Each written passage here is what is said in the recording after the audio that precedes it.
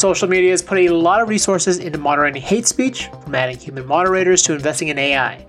But these systems don't respond to things like sarcasm and humor well, and they have to serve as a cloak for more toxic content. Let's break it down.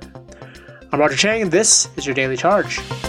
Joining me to discuss this issue is our social media expert, Queenie Wong. Welcome, Queenie. Thank you for having me. So you've got a great story looking at, in particular, a site that supposedly celebrates the achievement of Jews, but there's a lot more to that, right? The site had multiple social media accounts, including on Twitter, Instagram, and even TikTok. On the surface, you might not necessarily think that there's anything wrong with the content they posted. The site shares infographics that show, like, these are the prominent Jewish people who lead Ivy League universities, or claims that Jews pioneered American liberalism.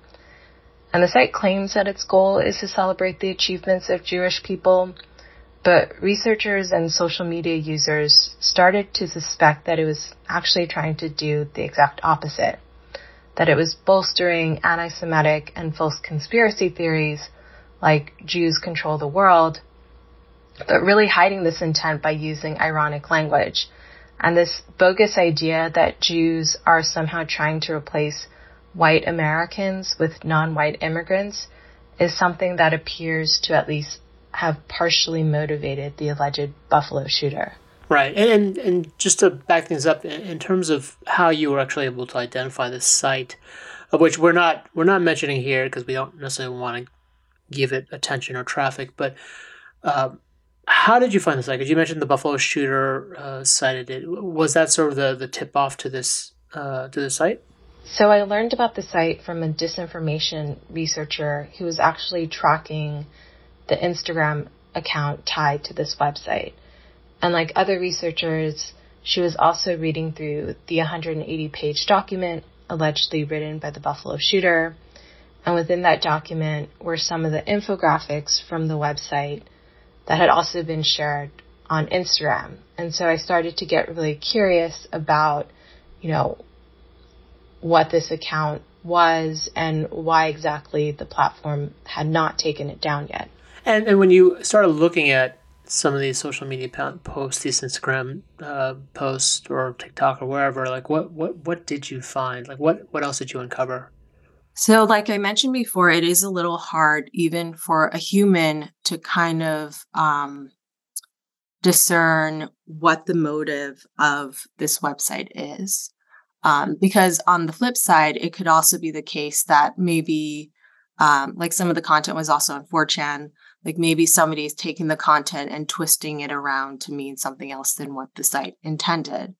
But the big clue for me was that Twitter had actually taken down the account back in 2021, even though at the time I was looking at it, the Instagram account and Facebook account were still up and the TikTok account were still up. And so that's kind of where I started. I asked Twitter about the actions they took, and they said that the account had violated their ban evasion policy. So that indicated that the user had been banned before and was trying to evade it somehow with another account. They didn't go into too much detail, but that was kind of a clue that something was awry. And the Instagram account had also posted about a Patreon page in which they asked people to donate, I think it was like $2 a month to fund like fighting misinformation or something, ironically. And that Patreon page had also been pulled down.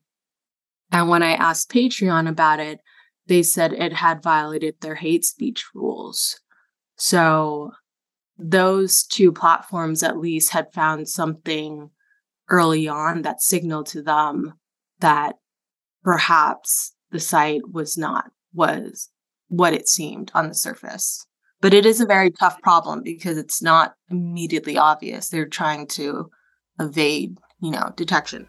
Right. And to that point, like Facebook and Instagram sort of reacted a little bit differently, right? Like they didn't necessarily pull it down initially when they were alerted about this? Yes. So the researcher said she had reported it like multiple times last year and nothing was ever done.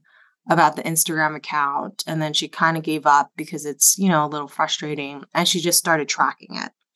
And, at the time when I was reporting this story, I had reached out to Instagram and Facebook, and they didn't respond immediately right away. And so I was kind of curious as well.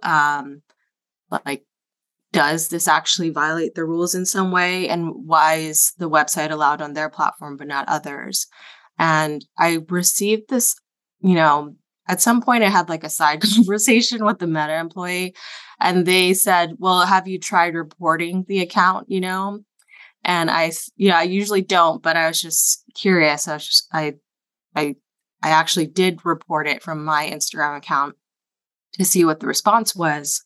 And Sarah tried reporting it again, and we both got this automated response that said the technology has likely determined that it doesn't violate their rules, but it could be wrong, and that given the volume of posts, like human reviewers aren't available to look at this, but likely the account doesn't violate its rules, and therefore it remained online. But by the time Instagram got back to me, they eventually did look more deeply into it, and then they determined that it actually did violate their rules, but they did not give me many details as to what the rules were. But it seemed like they didn't really actively look at it, or at least had a human look at it until after you contacted them? Yes, it does seem kind of like that. I mean, we did get that response. Right. That said, it seemed to me that the technology was somehow kind of weeding out what was a high priority item for human reviewers and what maybe is a lower priority item. Because there are a lot of posts that are posted every day on Instagram. And so in this case, I guess it didn't rise to the level, even though some of the content was cited in the manifesto, it didn't rise to the level of a human needs to look at this. And therefore, the technology steps in, and the technology, like I mentioned before, for a human, it's hard to sometimes tell if somebody's joking or using sarcasm. For a machine, it's even harder.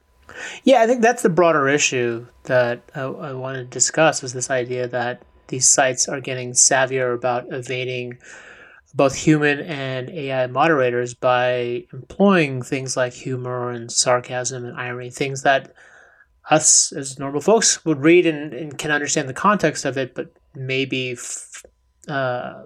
systems and even some moderators might not be able to scan it. I want to get a sense of how big of a problem is that? The idea that that the folks who want to spread hate speech are employing these kinds of tricks to evade these detection systems. I got a sense from just talking to researchers that it is becoming a tactic that extremists or people on the far right have used to kind of evade detection, because they can just claim oh, I was just joking, or this is satire, and therefore this doesn't violate the rules of the site. Kind of the idea of humor and using memes has always been a big part of internet culture, and is kind of one way maybe extremists can use to radicalize other people. So I got a sense that it has been used before, but there weren't any sort of hard numbers they could give me in terms of, how many of these posts or what percentage of posts that are taken down use humor or irony. So in that sense, I don't have any hard data, but they sort of anecdotally, they said that it's been used before. Got it. Is there anything that's happened with the site itself since the story went live? I know you said a lot of these social media platforms have sort of shut them down, but is the site still up? The website itself is still up. TikTok took down the site after I contacted the platform fairly quickly. They also wouldn't say what rules it violated, but they said it did violate the rules. It still has a presence on Telegram, and Telegram didn't respond. But that's kind of an example of how, like one researcher was telling me that this is sort of a game of whack-a-mole, because there are so many different platforms out there that even if they're booted from one major platform, that might limit their reach. But there's always these other platforms that they can move to gain a following or gain traction with, whatever their motive is. Just lastly, if you or if a listener stumbles upon a site that they think is pushing this kind of content or doing it in a kind of masked way, like what should they be doing? I think technically you're supposed to be reporting it, but I can't say, just based on, my experience and the experience of researchers, that it will get taken down. I think what was interesting to me is that there were social media users who suspected there was something suspicious about the site. And like at that point, if you have any sort of questions about, like, maybe if what you're sharing is actually not what the user intended, I guess one thing I would do is kind of err on the side of caution and not share it.